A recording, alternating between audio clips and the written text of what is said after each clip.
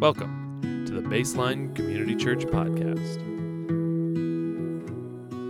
Let's pray this prayer together. It'll be up on the screen for us. This is a prayer that Dallas Willard prayed before each of the classes when he was teaching this, and I just think it's such a great prayer. So let's pray this together. Lord Jesus Christ, we are so thankful to you that you have said, "Fear not, little flock, for it is your Father's good pleasure to give you the kingdom." We are thankful for the ease with which you walked upon this earth, the generosity and kindness you showed to people, the devotion with which you cared for those who were out of the way and in trouble, the extent to which you even loved your enemies and laid down your life for them. We are so thankful to believe that this is a life for us, a life without lack, a life of sufficiency. It's so clear in you, the sufficiency of your Father and the fullness of life that was poured through you, and we're so thankful that you have promised that same love, that same life, that same joy, that same power for us. Lord, slip up on us today. Get past our defenses, our worries, our concerns. Gently open our souls and speak your word into them. We believe you want to do it, and we wait for you to do it now. In your name, amen. Amen. I just love that prayer. I love how he says, slip up on us and get past our defenses, our worries, and our concerns. Because so often, that's what we bring on a Sunday morning oftentimes, are our concerns and our worries, our defenses, or those sort of things. So believe it or not, I'm a normal person too. So I know some people think pastors aren't normal people, but, I'm a normal person. So this week, I had a dermatology appointment. People have dermatology appointments? Oh, yeah, right? It's the one doctor that you go to and you come back looking worse than you did when you went there. And so, I don't know if you probably can't tell on camera, but, I've got a couple spots that were frozen off here on my face. And I had one on my back that was scraped off for the B word, biopsy, right? You never like to hear that word. And, I'm trusting that things will be fine, but I'm kind of thinking about that. And then, I don't know if any of you noticed this, but on Friday night, there was like a hurricane that went through here. I'm not, it was kind of craziness. And we were fortunate. We didn't really have much that we lost. We had things get thrown around in the backyard, and there's trees down in our neighborhood. But our power was out for about 12 hours. I'm just talking to Ken Zell. The Zell's power is still out now. Here we go. Yes, craziness.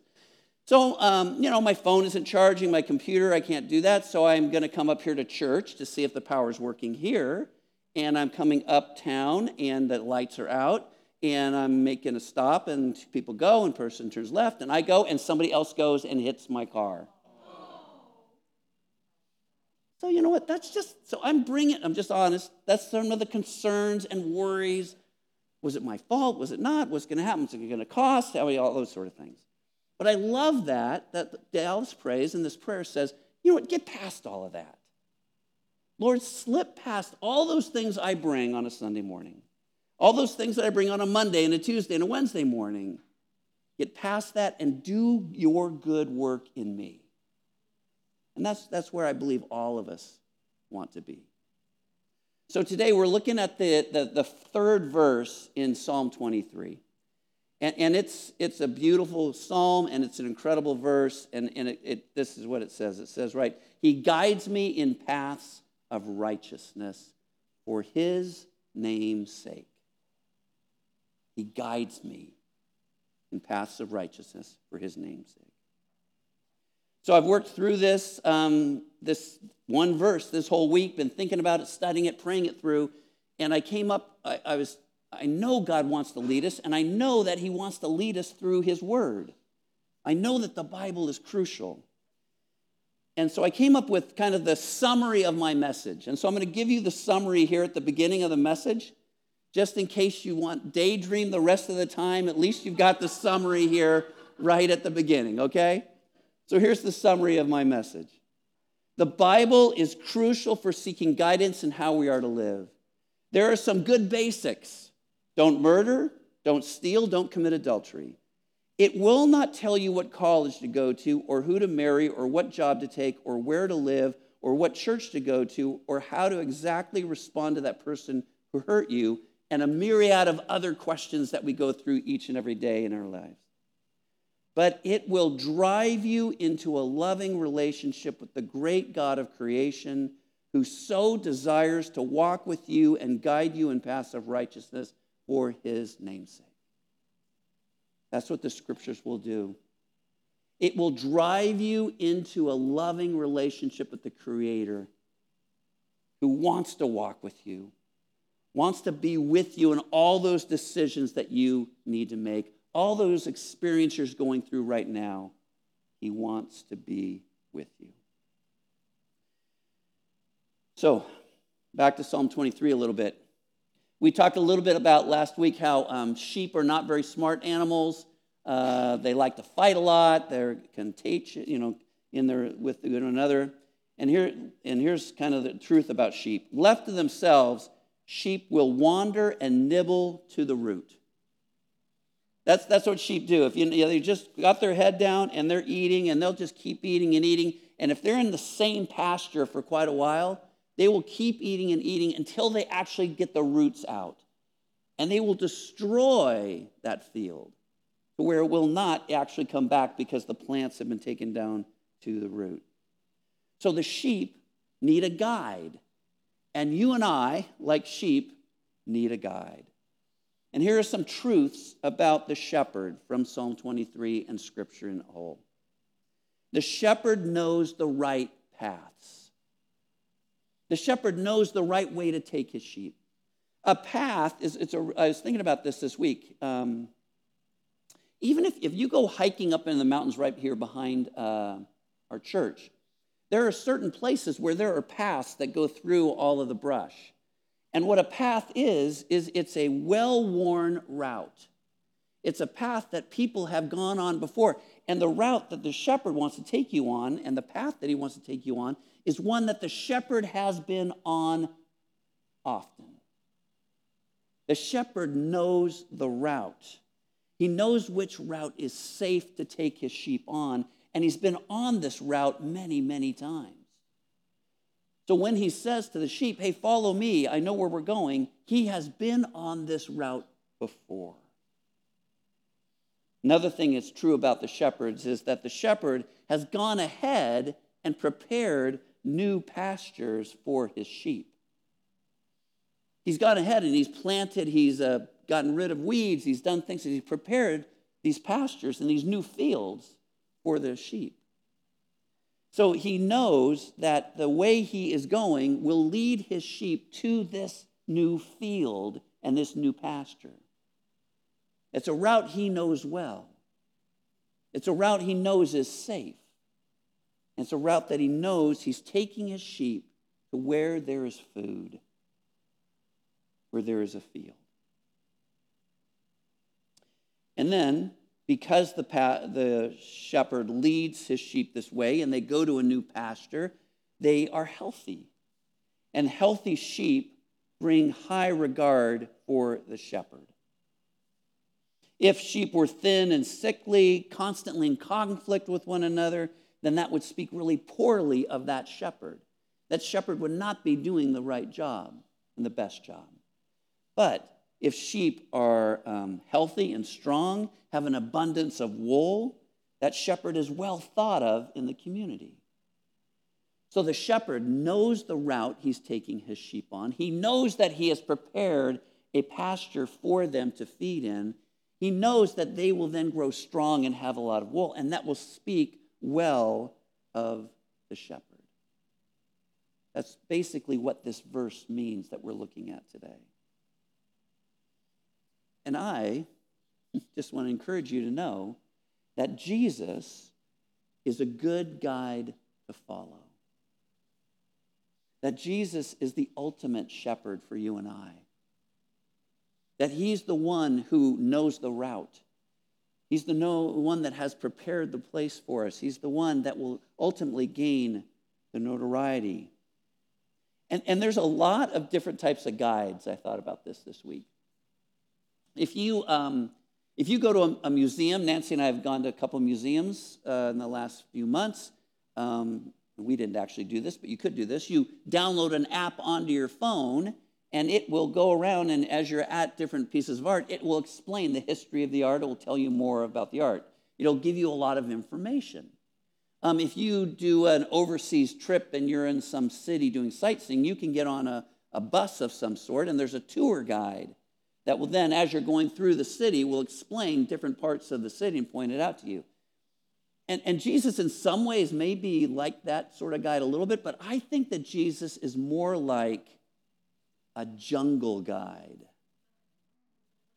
This is what he's like, right? That type of guide that is with you, that type of guide that is walking through whatever's you're going through, the type of guide that creates camp with you, protects you, is there through everything that you're going through. He's not just dumping some information on you and saying, well, here's a map, and why don't you follow the map? No, he is a guide that walks with you and takes you through whatever you're going through. Is the type of guide that Jesus is.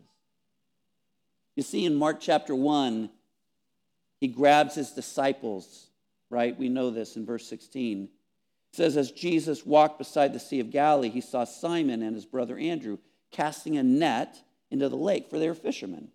Come, follow me, Jesus said, and I will make you fishers of men. At once they left their nets and followed him. And then right away he sees James and John doing the same thing. He calls them, and all four of these men leave the fishing behind and start to follow after Jesus. Jesus now becomes their guide, right? And Simon and Andrew and James and John literally follow Jesus. They're learning from him as he teaches.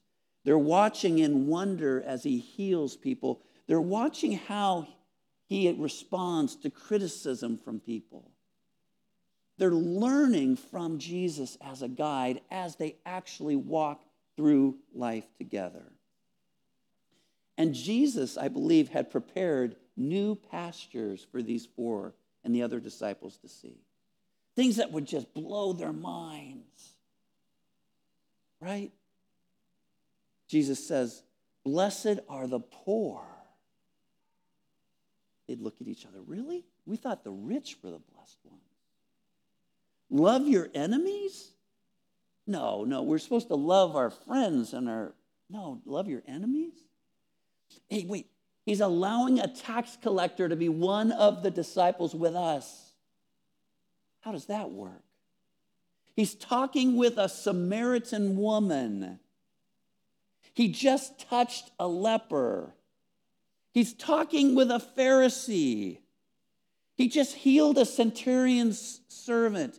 He walks on water. And then he says to them, hey, we're going to Jerusalem, and I'll suffer many things and be killed, and on the third day raised to life.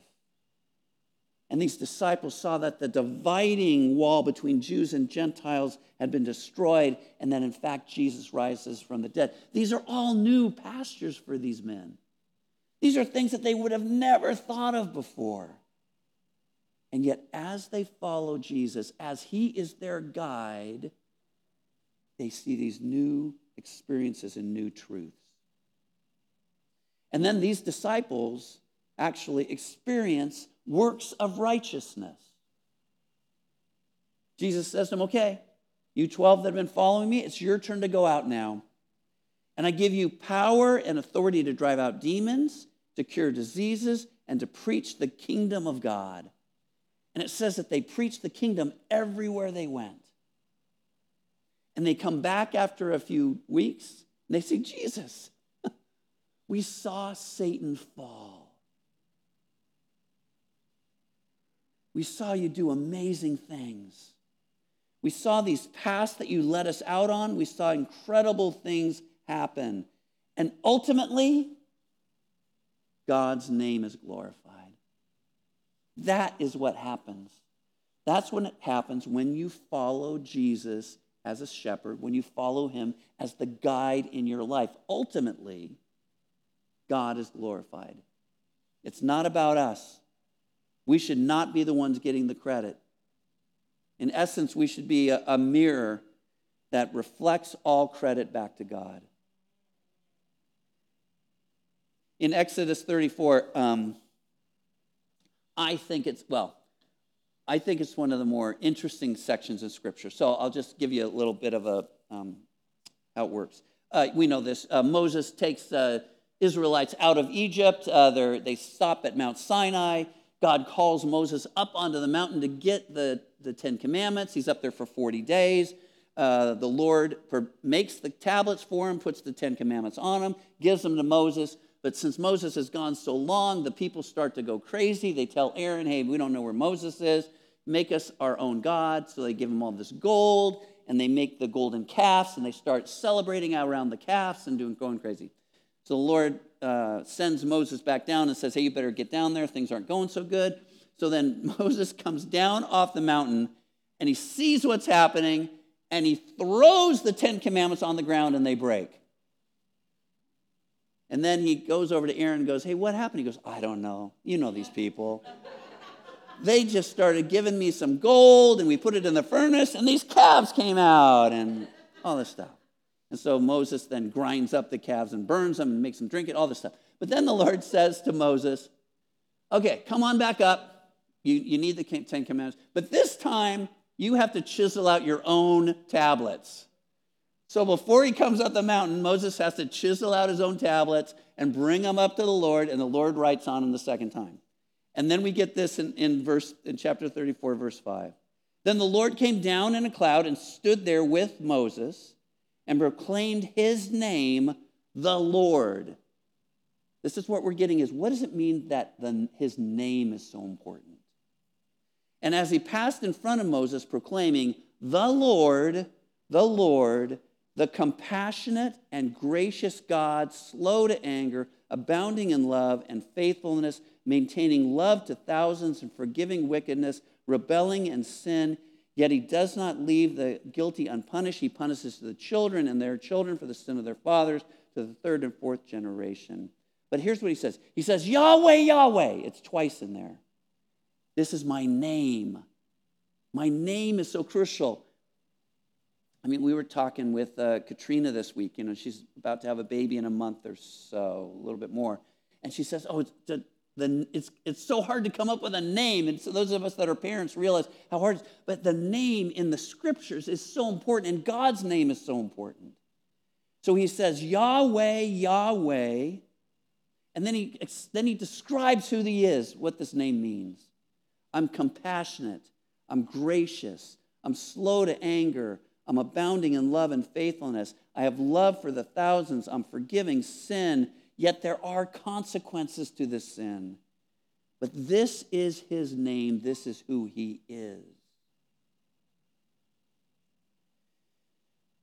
You see, often when we think of breaking the third commandment, which is don't take the Lord's name in vain, we think it's don't swear. But ultimately what it means to not take to break the third commandment is to say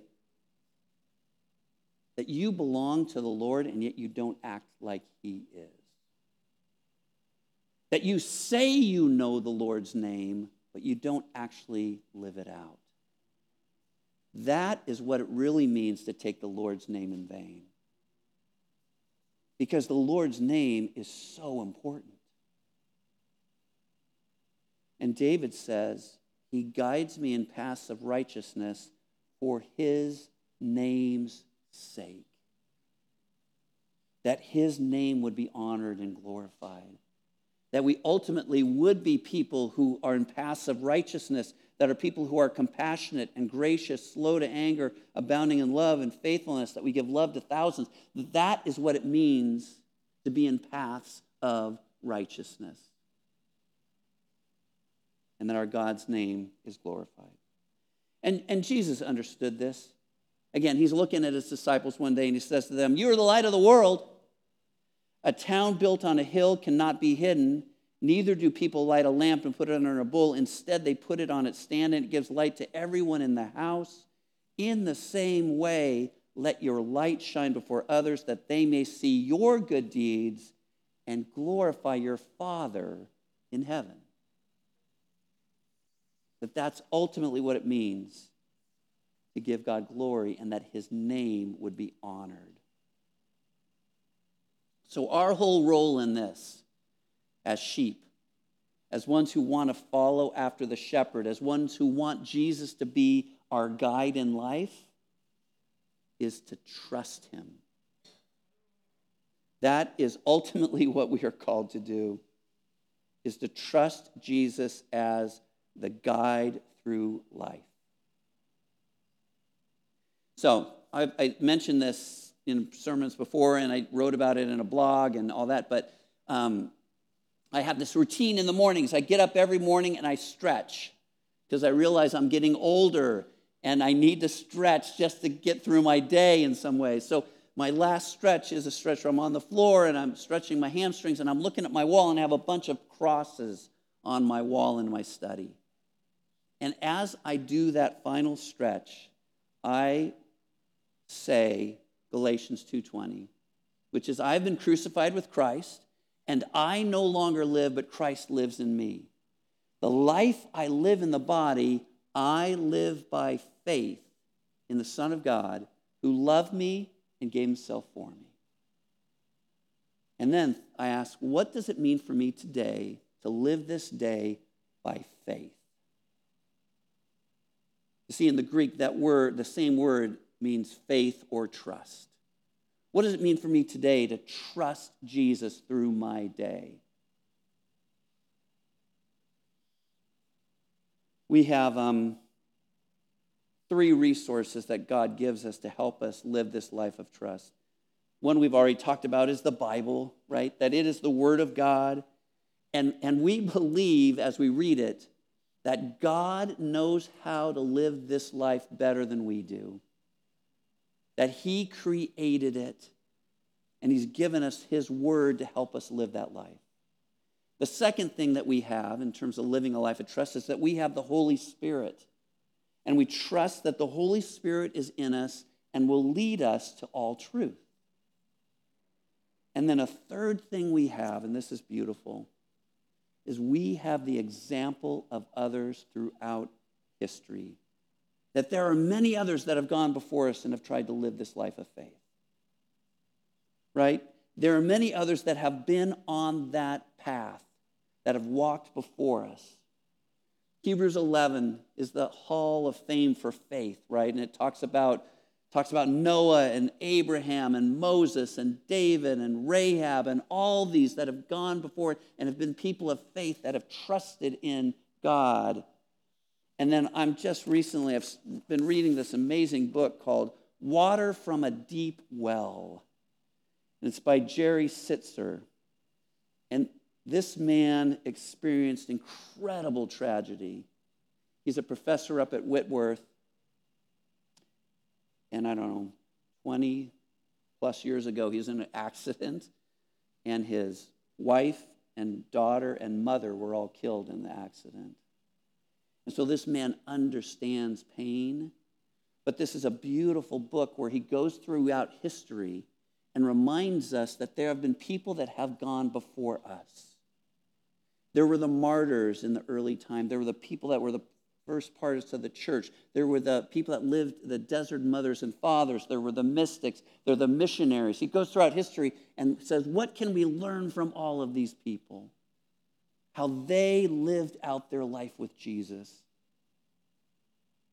2,000 years of history of people walking on the path. And then Hebrews 12 reminds us how to respond to this. Therefore, since we're surrounded by such a great cloud of witnesses, let us throw off everything that hinders and the sin that so easily entangles, and let us run with perseverance the race marked out for us. Let us fix our eyes on Jesus, the author and perfecter of our faith, who for the joy set before him endured the cross, scorning its shame, and sat down at the right hand of the throne of God. Fix our eyes on the guide. Get to know him so well as you study Scripture that you can follow after him. And you can trust him no matter what happens, no matter what worries or concerns are kind of at you right now. But grow in your trust of Jesus.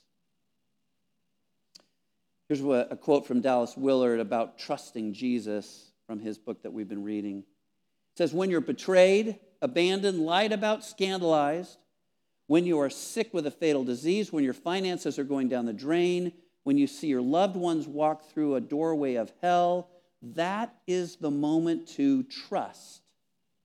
And in trusting, you will know God. You will know God. It's in those moments of difficulty, it's in those moments of concern that God is our shepherd because he is with you. He's not a guide that says, hey, here's a map, go ahead. Or here, I've heard maybe go that way. No, he leads you in paths of righteousness. So do you have concerns in your life these days? Do you have things that you're just not sure what to do or a decision you have to make? Go to Jesus and have him be your guide. And I'll just end with this one verse from Proverbs 3, 5, and 6.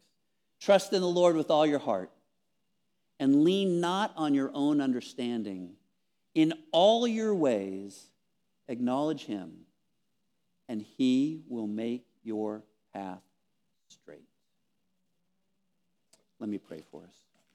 Lord, that is our prayer, that you would make our path straight. That we would be men and women who would trust you as you lead us on these paths. And even though, Lord, we have not been on this path before, even though we don't know what pasture is ahead for us, Lord, you've been on this path. You've been on this path before. Millions and millions of followers of yours have been on paths before us. And so help us to trust you. Help us to place our faith in Jesus alone. For he is the only one. He's the only one who can lead and guide us in paths of righteousness. It's in his name we pray. Amen. Thank you for joining us. For more information about Baseline Community Church, please go to baselinecc.com.